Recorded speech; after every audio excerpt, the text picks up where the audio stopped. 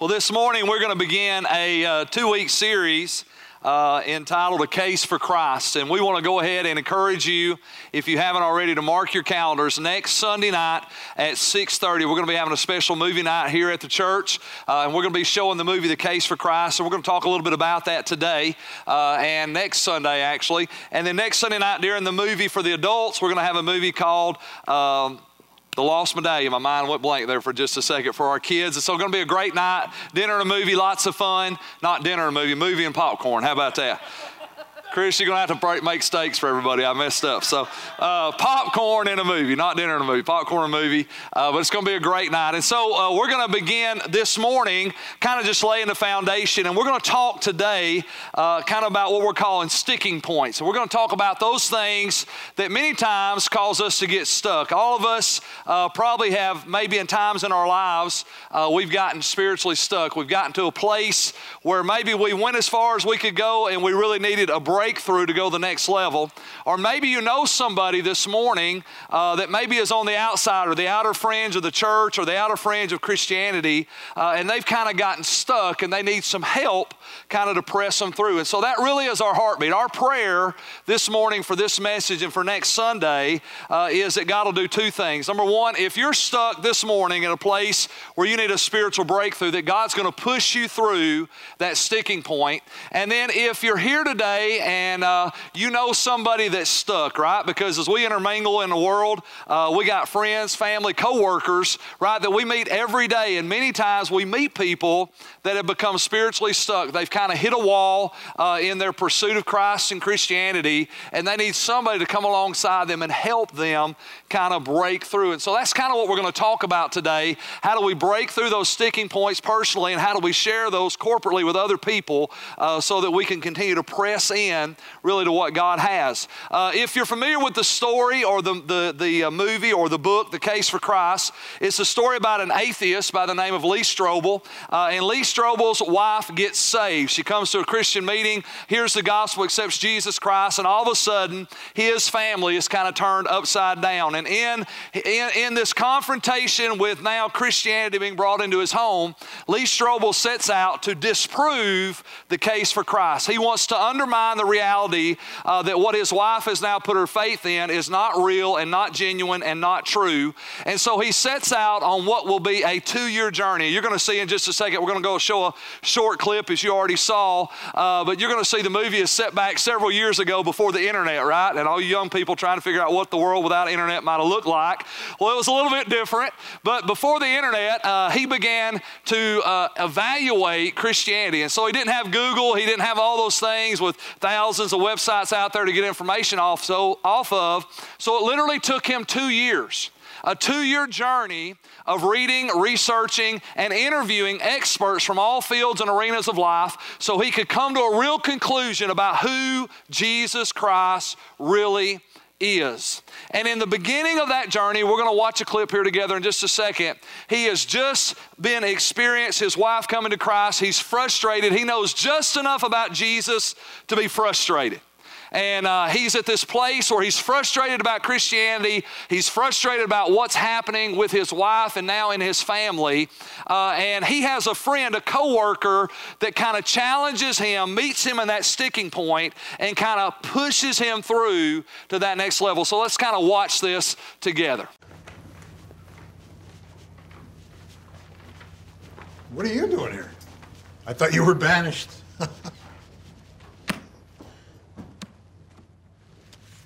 Hey, what's the matter?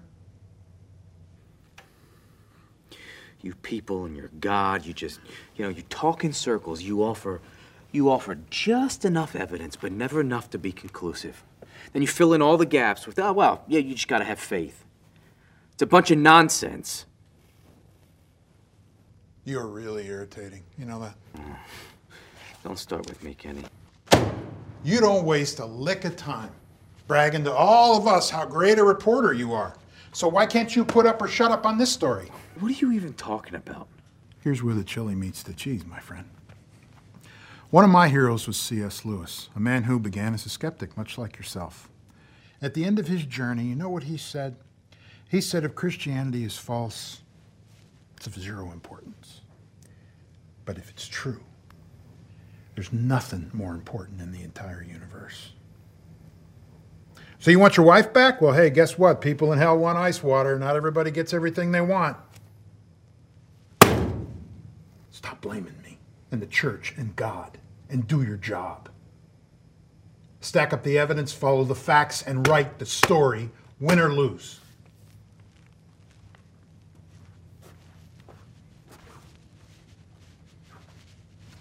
So this morning we're going to kind of do our due diligence today, and we're going to take that same challenge and we're going to kind of press into this thing called Christianity, and we're going to talk about some sticking points today and how do we overcome those and how do we break through to a real conclusion of who Jesus really is and how Christianity really does impact our life. Acts chapter 8 is the story we want to start with out of the Word of God. Acts 8, the Bible says, "As for Philip, an angel of the Lord said to him, 'Go south down the desert road that runs from Jerusalem to Gaza.'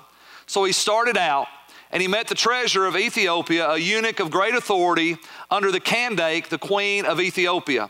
The eunuch had gone to Jerusalem to worship, and he was now returning. Seated in his carriage, he was reading aloud from the book of the prophet Isaiah, and the Holy Spirit said to Philip, 'Go over and walk along beside the carriage.'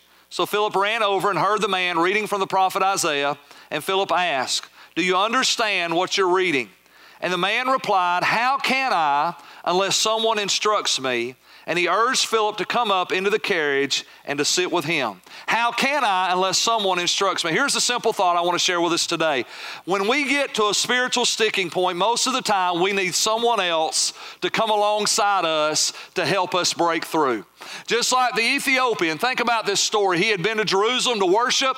He was now on his way home. He was reading the book of Isaiah, but yet he did not really understand what he was reading. He was an Ethiopian, but he was curious in Jewish culture. He was curious about the God of the Jews. Therefore, he went to Jerusalem to worship. And now on his way home, he's reading what we would consider to be the Bible, the book of the prophet Isaiah, and he doesn't understand what he's reading. And here comes Philip the evangelist by the Holy Spirit, and Philip steps into his life, and all of a sudden, Philip helps him break through, right? He helps him get through this sticking point of desiring to worship, being curious about God, but yet not knowing what to do with his faith or with his curiosity. Let me just interject a simple thought here today, because I think one of the biggest challenges we have many times in our Christian lives is that sometimes we misinterpret curiosity and sometimes even offense or questioning of our faith, and we push people away.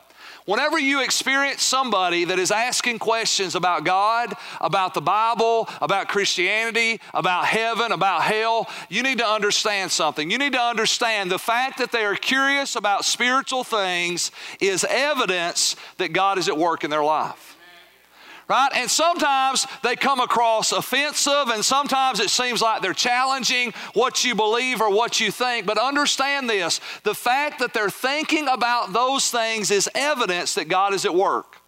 Jesus said, "No man can come to the Father unless the Father who sent me draw him." Right? There has to be a drawing. Man left to himself does not pursue God.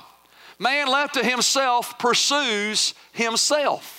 Right? Man without God is a self-centered being that continually looks inward instead of looking upward. But when the Holy Spirit begins to work in a person's heart, all of a sudden there is this creation of a spiritual curiosity that sometimes to us as Christians comes across a little offensive, because now they're questioning what we believe and, well, why do you believe this and what do you think about that? And if we're not careful, we'll push those people away instead of draw those people in, because you know what? They are spiritually stuck. And they need somebody like Philip to help them press through. Now, I know there are just some argumentative people out there, right? So we're not even going to talk about those folks. Those people exist. We all know who they are. You can recognize them 10 miles away. But there are other people in our lives that are genuinely curious about the things of God. And just because they're questioning what we believe or why we believe it does not mean we should push them away. It actually means we should draw them near. Because they are spiritually stuck and they need somebody to come alongside them and help them to break through. Because think about your own life. How many times have you been spiritually stuck, even as a Christian, right? Even as a Christian, we kind of get to that point, we kind of hit a wall. And you know what happens most of the time? For us to break through, somebody has to come alongside us. Somebody has to interject some truth, some revelation, some insight, some prayer, some anointing, some encouragement, whatever it might be. Somebody comes alongside you over your Christian journey and they've helped you break through. How many know God wants you to be that person? God wants you to be that person like Philip that helps people break through to that next level. So let me give you a definition of a spiritual sticking point. It's right there on the screen. A spiritual sticking point is an issue, an objection, a question, or a concern that blocks a person's progress from spiritual breakthrough. So when a person has an issue, a question, an objection, or even a concern about Christianity, about the Bible, about Jesus, about the Holy Spirit, and when they have those issues in their heart, what happens is those issues, those questions, those concerns, even in us, right, become sticking points. And all of a sudden, instead of pressing through, we get held up in a place that God never intended us to stay. And so we're going to talk today about 4 sticking points, 4 that I believe are probably some of the most common, and we're going to talk about how do we break through those sticking points and come out on the other side. So let's look at our first one. So the first sticking point is simply this: I can't believe because. I can't believe because. And you kind of fill in the blank there. I can't believe because. And when a person gets stuck at this I can't believe because place, what really has happened is we've allowed our opinions and our ideas about God to keep us from God. So let me just kind of give you an example of what I'm talking about. So maybe you're here, maybe you're very academic minded, maybe you're very scientific minded, and you might be here today and you might say, well, Pastor Keith, you know what? I would love to believe the Bible. I love to believe what the Scripture says about Jesus, about creation, but I can't believe the Bible because science disproves what the Scripture says. Or I can't believe the Bible. I love this one. I can't believe the Bible because I saw something on the History Channel last week. And we all know, right, if it's on the History Channel, it's got to be true. And if it's on TV or the internet, it's got to be true, right? We all know it's not true, right?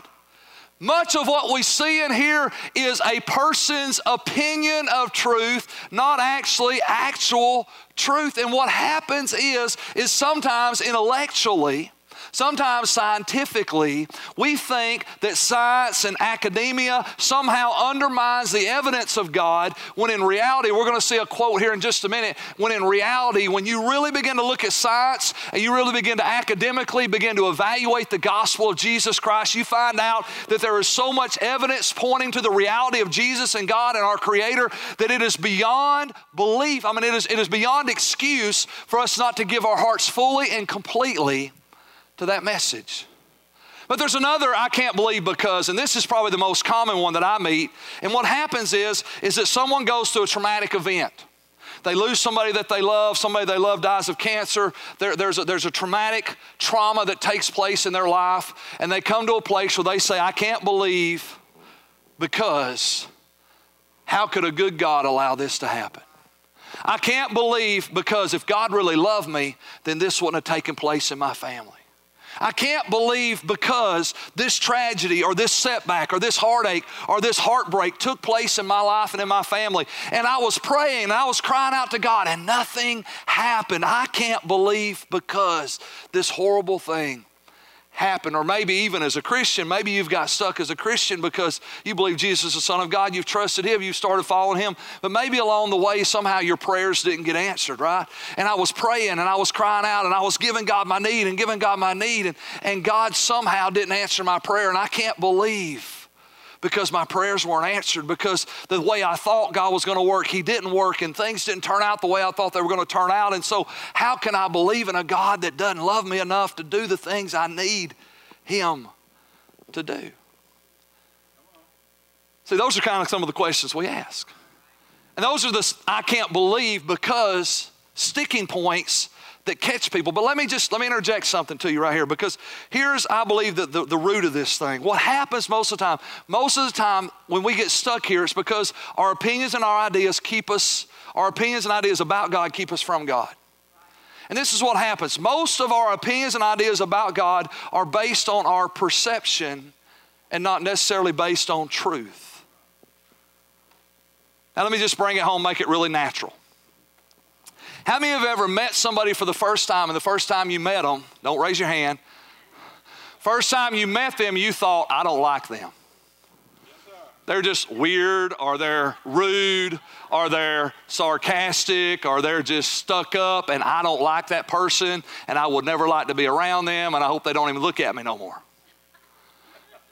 Now, I know I told 9:30 service that must have been for the 11 o'clock service, but I don't know who it's for now. But anyway, right? I mean, you know, y'all ever had those thoughts, right? You meet somebody for the first time, and all of a sudden you have a perception about who they are and whether you're going to like them and whether you agree with them and whether you want to be around them. And automatically you judge them based on a moment in time that is totally disconnected from really who they are. And all of a sudden you have a perception about that person that is not based on truth. And then here this happens. Have you ever had that person that you thought you wouldn't like, and because of circumstance or situation, you ended up having to spend time with them, and after a little time you actually realized you liked them?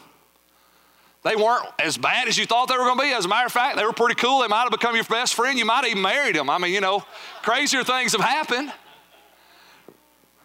And so the reality is simply this: when we make opinions and ideas and judgments on people based off of our perception and not based off of truth, all of a sudden we become disconnected from someone that we actually should have been connected to. And so that's what happens in this area. I'm convinced that 90% of the opinions and ideas that people have about God are based on their perception and not on truth. They perceive God as uncaring, and they perceive God as unkind, and they perceive that God doesn't care about them, and they perceive that because their prayers weren't answered and their sick person wasn't healed, then God must not be interested in their life, and He must not care about them, and He must not be good, and He must not be holy, and He must not be right, because if He was all those things, then what I wanted to happen would have happened. And we have all these perceptions about God that are no longer rooted in truth, and because of that, we end up pushing away from the God we should be drawing near to, and we get stuck in a place of spiritual disconnect instead of moving into a place of spiritual intimacy with God. So how do we overcome that? Let's look at that next point on your outline. So how do we get past the sticking point? Jared, right here it is. It says, so how do we move past the sticking point? We have to seek God wholeheartedly. This is what Lee Strobel did in the movie. We're going to see it next week. He actually decided, I'm going to take a wholehearted pursuit of this thing called Christianity, and I'm going to see what the facts end up being. What is really true about God? And he began to look in different facets of life, and he began to evaluate different arenas of life, and he began to honestly remove his prejudiceness and his preconceived ideas about God, and he actually began to look at the genuine evidence of who God was and what He wanted to do and what He came to do through His Son Jesus. And all of a sudden, as we're going to see next week in the movie, he comes to the conclusion that Jesus is really who He says He is. Why? Because he was willing to take a wholehearted pursuit. And in that little clip we saw a while ago, his friend made this statement, quoting from C.S. Lewis: if Christianity is nothing, then it doesn't matter. But if Christianity is what Christianity claims to be, then it is the most important thing in the universe. And if something has the potential to be the most important thing in the universe, shouldn't that demand enough of your attention, time, and effort to wholeheartedly pursue and see who God is, not based on perception, but on truth? I mean, just think about it. Don't we want people to give us the benefit of the doubt and actually get to know us before they judge us? Shouldn't we give God the same courtesy? Shouldn't we give God the same courtesy?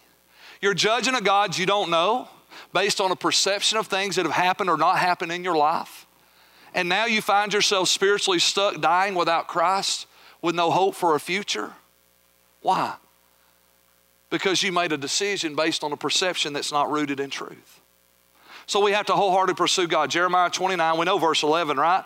But verse 13 and 14 are really good. It says, if you look for me, God says, wholeheartedly, guess what he says? You will find me, and I will be found by you, says the Lord. God's not in heaven playing hide and seek. God sent His Son Jesus to the earth, right? Jesus came to be the expressed image of the invisible God. Jesus said, if you've seen me, you've seen the Father. If you've heard me, you've heard the Father. If you've touched me, you've touched the Father. I am the exact replication of who God is. Jesus came to earth to manifest to humanity and remove the perceptions and the ideas and the theology and the opinions of people that were not based on truth, and help us to see God in real light. God put skin on Himself and modeled Himself in humanity for 33 and a half years so we could know the heart of God. So God's not in heaven hiding. He came to earth to reveal himself. Why? Because he wants you and me to know him. Amen? So how do I experience God? The same way everybody else does. If you'll just take a wholehearted approach to God, you can get past the I can't believe because all of a sudden you'll realize your perception is not rooted in truth. Let me give you 2 quotes here from the book and the movie, just some interesting things. James Stewart, he's the head of the Nanoscience Center at Rice University. In first service, I said, I don't even know what nano means, and Forrest told me nano means billion. So nanoscience means that you evaluate anything to its billionth degree. So this guy's the head of nanoscience research at Rice University. So he is evaluating stuff to its billionth degree, molecule degree. This is what he says. I build molecules for a living. I can't begin to tell you how difficult that job is. I stand in awe of God because of what he has done through his creation. Look at the last part. Only a rookie who knows nothing about science would say science takes away from faith. If you really study science, it will bring you closer to God. Here's a guy that studies stuff to its billionth degree.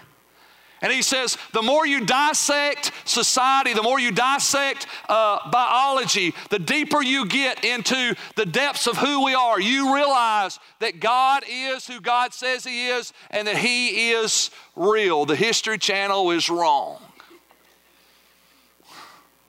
Let me give you one more quote. Sir Lionel was one of the leading attorneys of his day. He's actually in the Guinness Book of World Records for winning more murder trials than anyone in history. And this is what he said. He evaluated not just the life of Jesus, he evaluated the resurrection of Jesus, the supernatural event that sets Jesus apart from all other historical figures. And he evaluates the evidence of the resurrection of Jesus Christ from a legal mindset. And this is what he says. He says, I say unequivocally that the evidence, the resurrection of Jesus Christ is so overwhelming that it compels acceptance by proof which leaves absolutely no room for doubt. Solved won more murder trials than anyone on the planet. One of the world's leading legal minds in his time. And he evaluated the evidence of the resurrection of Jesus Christ as if he was going to have to go to court and prove it before a jury. And he said, without a shadow of a doubt, the proof of the resurrection of Jesus Christ is without question. It is undeniable.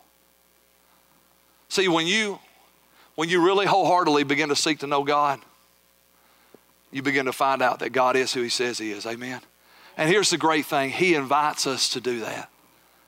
God is not in heaven saying, oh, I hope they don't overturn that rock and find some evidence that disproves me. God is in heaven saying, turn over every rock, because everything you find is going to reevaluate and reaffirm the proof that I am who I say I am.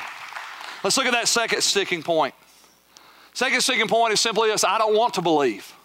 Right? There are people out there that get stuck because in reality what they do is they reject the gospel because they don't want to change. Right? I see this a lot as a pastor, right? We have people that come to church but they don't come to Christ. Right? And they come to church because it eases their conscience, and we want people to keep coming to church, and if it eases your conscience, that's a wonderful thing, and we want to get you in the seats because we believe if we can get you in the seats, the Holy Spirit can grab hold of your heart. Yes, sir. But the reality is coming to church is a lot different than coming to Christ. Coming to church by itself does not have the capacity to transform you. Coming to Christ has the ability to transform your heart and your mind, your soul and your spirit, and ultimately your eternity. But what happens many times is people say, I don't want to believe. Now, we don't outright say that. Very few people do I meet on the streets of Arab, Alabama just say, I don't want to believe in Jesus. No, very few people say that. But in reality, what I do see is I do see people that come to church and people that profess a Christianity but actually reject the gospel of Christianity because they don't want to change. Let me give you a couple scriptures. John chapter 3, verse 16, John 3:16, we're going to start there. God loved the world so much that he gave his one and only son so that everyone who believes in him will not perish but have eternal life. God sent his son into the world not to judge the world or condemn the world, but to save the world through him. God didn't come to judge you, he came to save you. Amen. Look at the next part of this verse. There is no judgment against anyone who believes in him, speaking of Jesus, but anyone who does not believe in Jesus has already been judged, for he is not for not believing in God's one and only Son. Look at verse 19 and 20, last two verses. And the judgment is based on this fact. God's light came into the world, but people love darkness more than they love light, for their actions were evil, and all who did evil and all who do evil hate the light and refuse to go near it for fear their sins will be exposed. Let me give you a quote by an atheist. I don't get to quote atheists very often. I'll give you a good atheist quote this morning. Atheist Aldous Huxley said this. He said, I had motives for not wanting the world to have meaning. About having meaning, he meant not wanting the world to have a creator. If there's no meaning in the world, there's no creator in the world. If there's no creator, there's no purpose. If there's no purpose, there's no plan. And if there's no plan and no purpose, then there are no moral standards. And he said, I had motives for not wanting the world to have meaning. I objected to morality because it interfered with my sexual freedom. Here's a self-professed atheist that says, you know what, one of the reasons I rejected Christianity is because I understood that with Christianity comes a form of morality.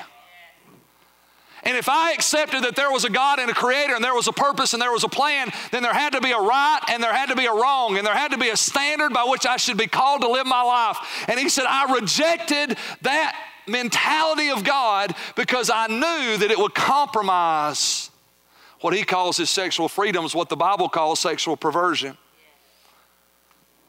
And the reality is the same thing happens every day in our world, right? We see people that know the truth, understand the truth, but reject the truth. Why? Because they don't want to change the way they live their life. So how do we get unstuck from that? Look at our next point on your outline. How do we get unstuck in this sticking point? When you meet somebody that doesn't want to change because they love their sin more than they love the Savior. So how do we move past this sticking point? I love this we logically count the cost. And I put the word logically there on purpose. We logically count the cost. Why? Because sometimes people think that because Christianity is a faith-based religion, right? It's about faith. You're saved by grace through faith. That for some reason we believe we have to check our brains at the door, right? But I want you to understand, Christianity doesn't encourage you to check your brain at the door. Christianity encourages you to employ your mind, your will, your heart, your spirit, everything that you have, to employ it, to engage it in knowing God and loving him and serving him. The Bible says, love the Lord your God with all your heart, with all your mind, with all your soul, with all your strength. Christianity calls us to employ every facet of our ability in a pursuit of knowing God. Why? Because God is so big, so great, so grand, so awesome that it'll take everything you got to begin to fathom the fullness of who he is. So we can logically just begin to count the costs. Pastor Rick does this. I learned this from him many years ago. When somebody comes in office and they're really struggling, they're holding on to their sin and they're holding on to this and their lives are falling apart, Pastor Rick always says, well, let me ask you a question. How's that life you're living working out for you?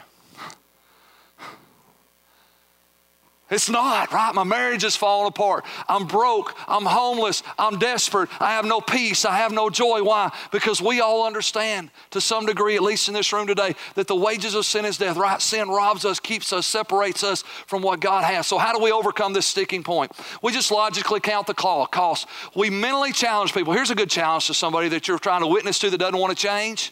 Ask them this question.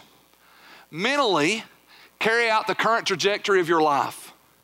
And then ask yourself, where are you going to end up? If you stay on the path you're on right now, let's just say, hey, you're going to do what you're going to do right now. You're going to live this way the rest of your life. Let's just take a moment and consider where that path is going to take us. Right? I'm holding on to my sin. I'm holding on to this thing that I don't want to let go of, that I know is wrong, but I don't want to let go of it because I love it more than I love God. So let's just take a moment and let's logically think. If I stay on this path, where is it going to take me? Where is it going to take me relationally? Where is it going to take me financially? Where is it going to take me emotionally? Where is it going to take me spiritually? And ultimately, where is it going to take me eternally? Where am I going to end up if I stay on this path? Oh, well, Pastor Keith, I plan on changing before I die. How many know that don't always work? So the logical thing is simply this, right? If we're logical people, I love talking to people that are logical. The logical thing is, let's just say you don't change. Where are you going to end up if you keep living the life you're living right now? Most people with a little half a brain can look at that and say, you know what, probably not in a good place. Probably not in a good place relationally, probably not in a good place financially, probably not in a good place emotionally, probably not in a good place spiritually, and probably not in a good place eternally. So let's flip the coin. So then what would happen? Look at the next point. So now let's compare that to what would happen if you followed Jesus. Let's compare the trajectory of your life right now on the path you're on, and let's change that trajectory and say, what would happen if I begin to follow Jesus? Well, let's see what would happen. I get to live a life with Jesus. I get to live a life filled with forgiveness, adventure, clean conscience, security, guidance, hope, fulfillment, relationships, comfort, peace of mind, love, joy, freedom from guilt and shame, power to overcome self-destructive habits, and at the end, I get eternal life. That's what God promises. Well, Pastor Keith, it's not that easy. You're right, but it's better than the alternative. Right? It's not always that easy, and there are challenges and there are difficulties, but the reality is that's what Jesus offers versus the life that you're currently living on the path you're currently on. So just logically, let's think. How do we overcome that sticking point? I don't want to change. You just evaluate where you're going to end up if you stay on the path you're currently on. Look at number 3, third sticking point. I don't know what to believe. Right? I don't know what to believe, right?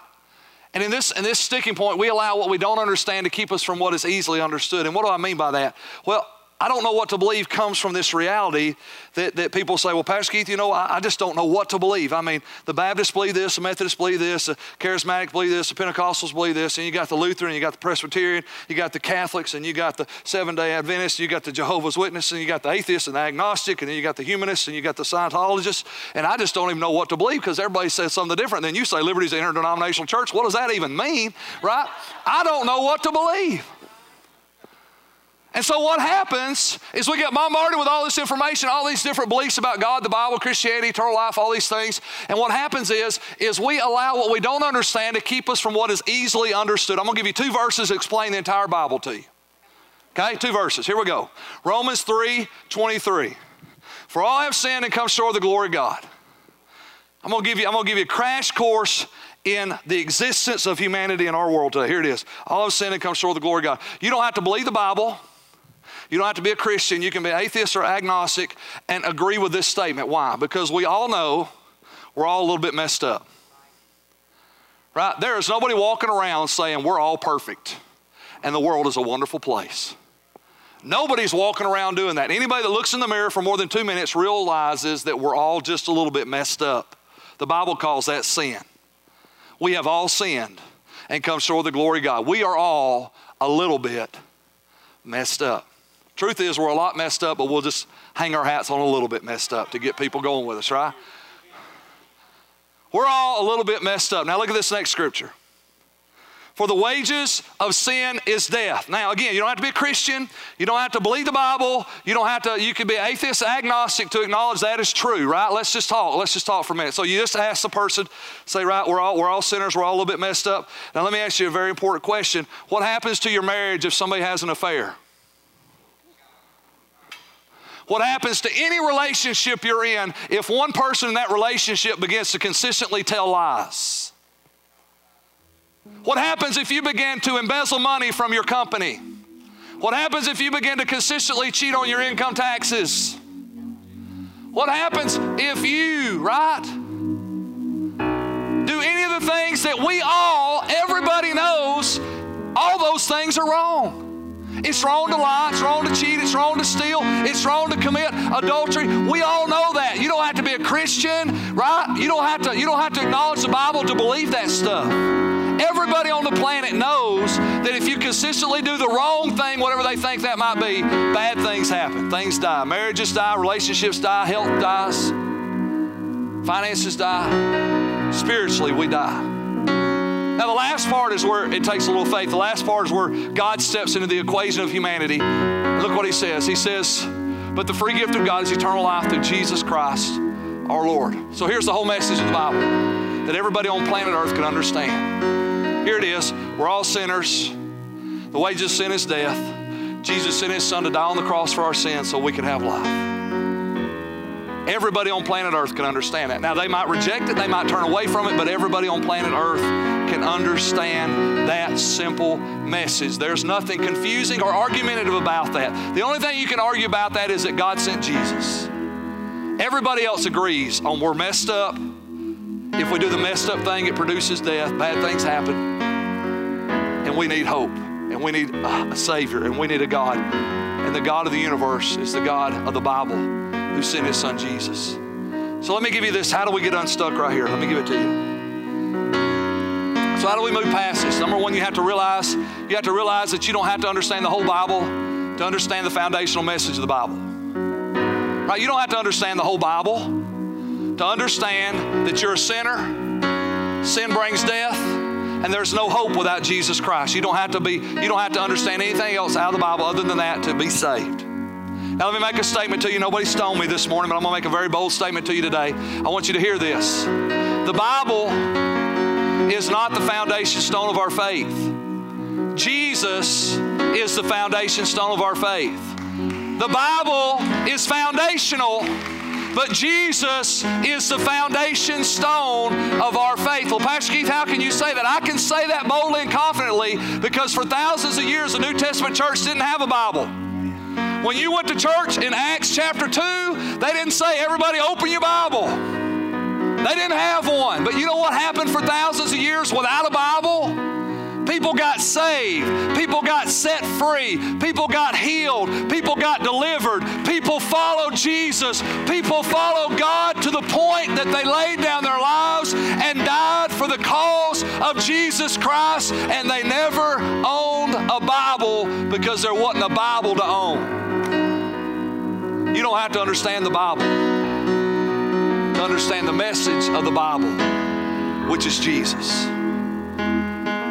1 Corinthians, look at this. The Bible even tells us this. 1 Corinthians says, for no one can lay any foundation other than the one we already have, Jesus Christ. John 14:6, Jesus says this, I'm the way, I'm the truth, I'm the life. No one can come to the Father except through me. Jesus said, I'm the only way because I am the foundation stone. There is nothing apart from me. Let's look at this next verse, Acts. I love this. Back to the original story we started with Philip. Philip crawls up in the chariot with the Ethiopian, and he's reading from the book, or from the book of Isaiah the prophet. Isaiah 53 is actually what he's reading. Look what it says. Then Philip opened his mouth, beginning at the scripture, and what did he preach? What did he preach? What did he preach? Why? Because you don't have to understand the whole Bible to understand the foundational message of the Bible, which is Jesus Christ, the way, the truth, and the life. And if you get that, you can get it all. Amen? Look at our fourth sticking point today. This is where I say most people in Arab, Alabama are.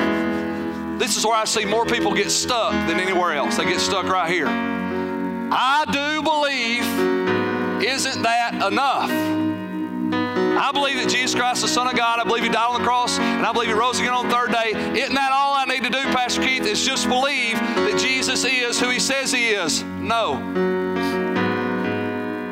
Because what has happened at this sticking point, this happens over and over again. We allow intellectual understanding to take the place of a real heart change.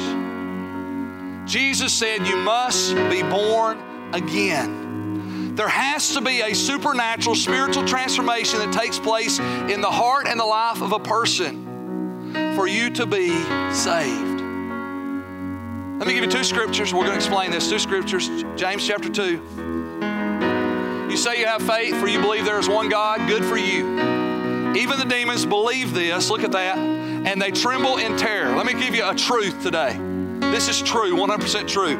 Every demon in hell believes that Jesus is the Son of God. They believe He died on the cross. They believe He rose again on the third day. They believe He ascended to the right hand of God the Father. Every demon in hell believes that. Are they saved? No. Are they going to heaven? No. Every demon in hell believes. As a matter of fact, when Jesus was casting out demons, they were the only people that knew who He was. You remember that? They'd say, thou art the Christ, you're the Messiah, you're the Son of God. And He would say, be silent. They believe that He is who He says He is. So what's the kicker? Let's look at our next verse. John chapter 1.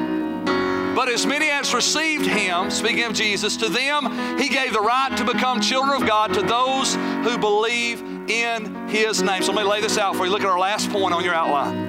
How do we get unstuck? Here it is. We have to, number one, believe that Jesus is. Who is He? He is who He says He is, the way, the truth, and the life. The only way you can be saved, the only way you can go to heaven, the only way your heart and life can forever be changed.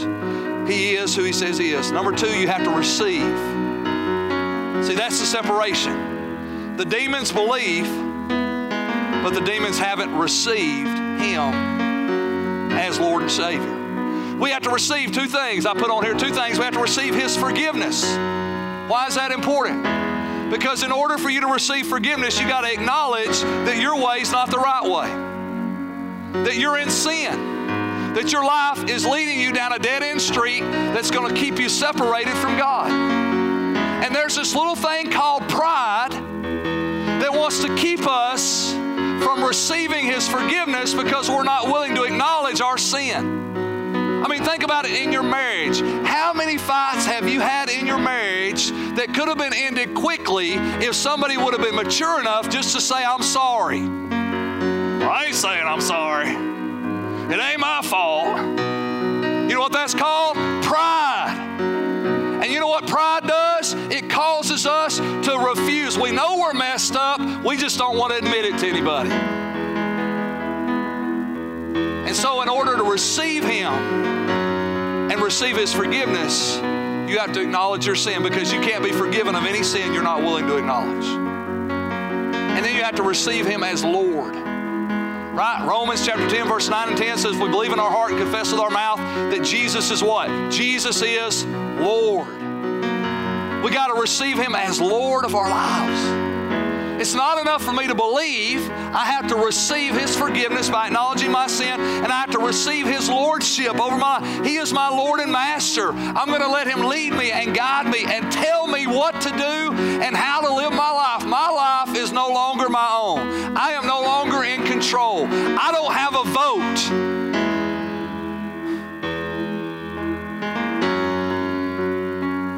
God never asked me, well, Keith, what do you think? This is what we're going to do. This is the path we're going to take. This is the life we're going to live. And guess what happens? When you receive, then we become children of God. We become His children because we believe and we receive. And today you can do that. I want to ask everybody just to remain seated, but let's just bow our heads for just a moment. We're going to dismiss you here in about 3 minutes. Just bow your heads for just a moment. Maybe you're here today and you're stuck. Maybe you're spiritually stuck. Maybe you're on the outside looking in. And maybe you realize as we walk through these sticking points today, you could find yourself maybe a little bit in each of them. But if you find yourself in that last sticking point, number 4, you find yourself and you realize that you have believed, you have intellectually acknowledged Jesus, but you've never heartfelt been changed by Jesus. You've never really received His forgiveness and received His lordship over your life. And you're serving God out of your head instead of serving God out of your heart. I'm just going to tell you, head service is hard. You're going to wear yourself out because you're going to try to serve God in your own strength. And I'm just going to tell you right now, your own strength is not enough. Because what God has called you to do is live a supernatural life. And you can't do that apart from the indwelling, empowering presence of the Holy Spirit. And that only happens when you're born again. Remember, I've said this several times here recently. Jesus did not die to make bad people good people. Jesus died to make dead people come alive. To make dead people come alive. And if you're here today and you know, you can say without a doubt, Pastor Keith, I know I'm dead on the inside. I've intellectually acknowledged Jesus, but my heart has never been changed. I want you to do something bold today. I want you just to stand up right where you're at.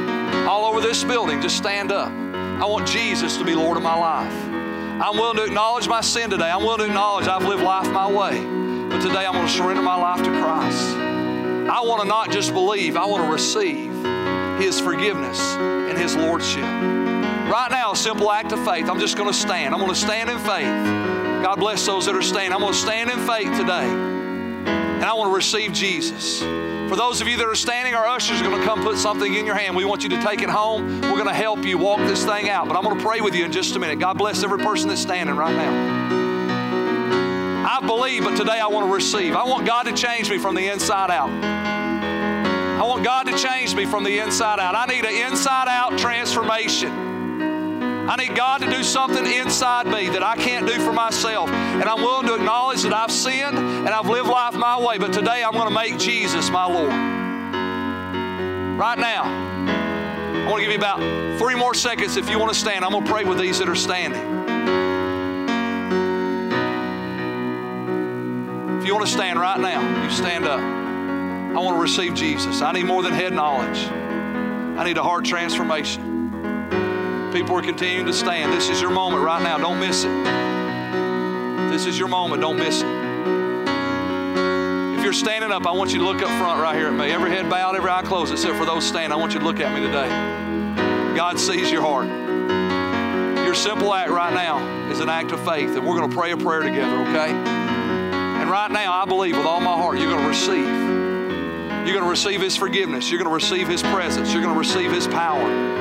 You're going to begin to live your life from a whole new level, out of your head, now out of your heart, and God's going to work from the inside out. Let's just pray this prayer together. I want everybody to pray it with me, those that are standing specifically. Let's say it. Father, in the name of Jesus, I believe and I receive Jesus as my Lord and Savior. I confess that I've sinned. I ask you to forgive me of my sin. Come into my heart and my life. Be my Lord and Savior. I receive your Lordship. In Jesus' name, amen. Amen. Let's give the Lord a round of praise this morning. Amen. Come on, Jesus. Amen. You can be seated if you stood this morning. We want to say that we love you. The packet that was put in your hand is there to equip you. We want to walk with you through this journey. We want to take those next steps with you and help you grow in your relationship with God. We love you very much. God bless you. Have a great day in the Lord. Amen.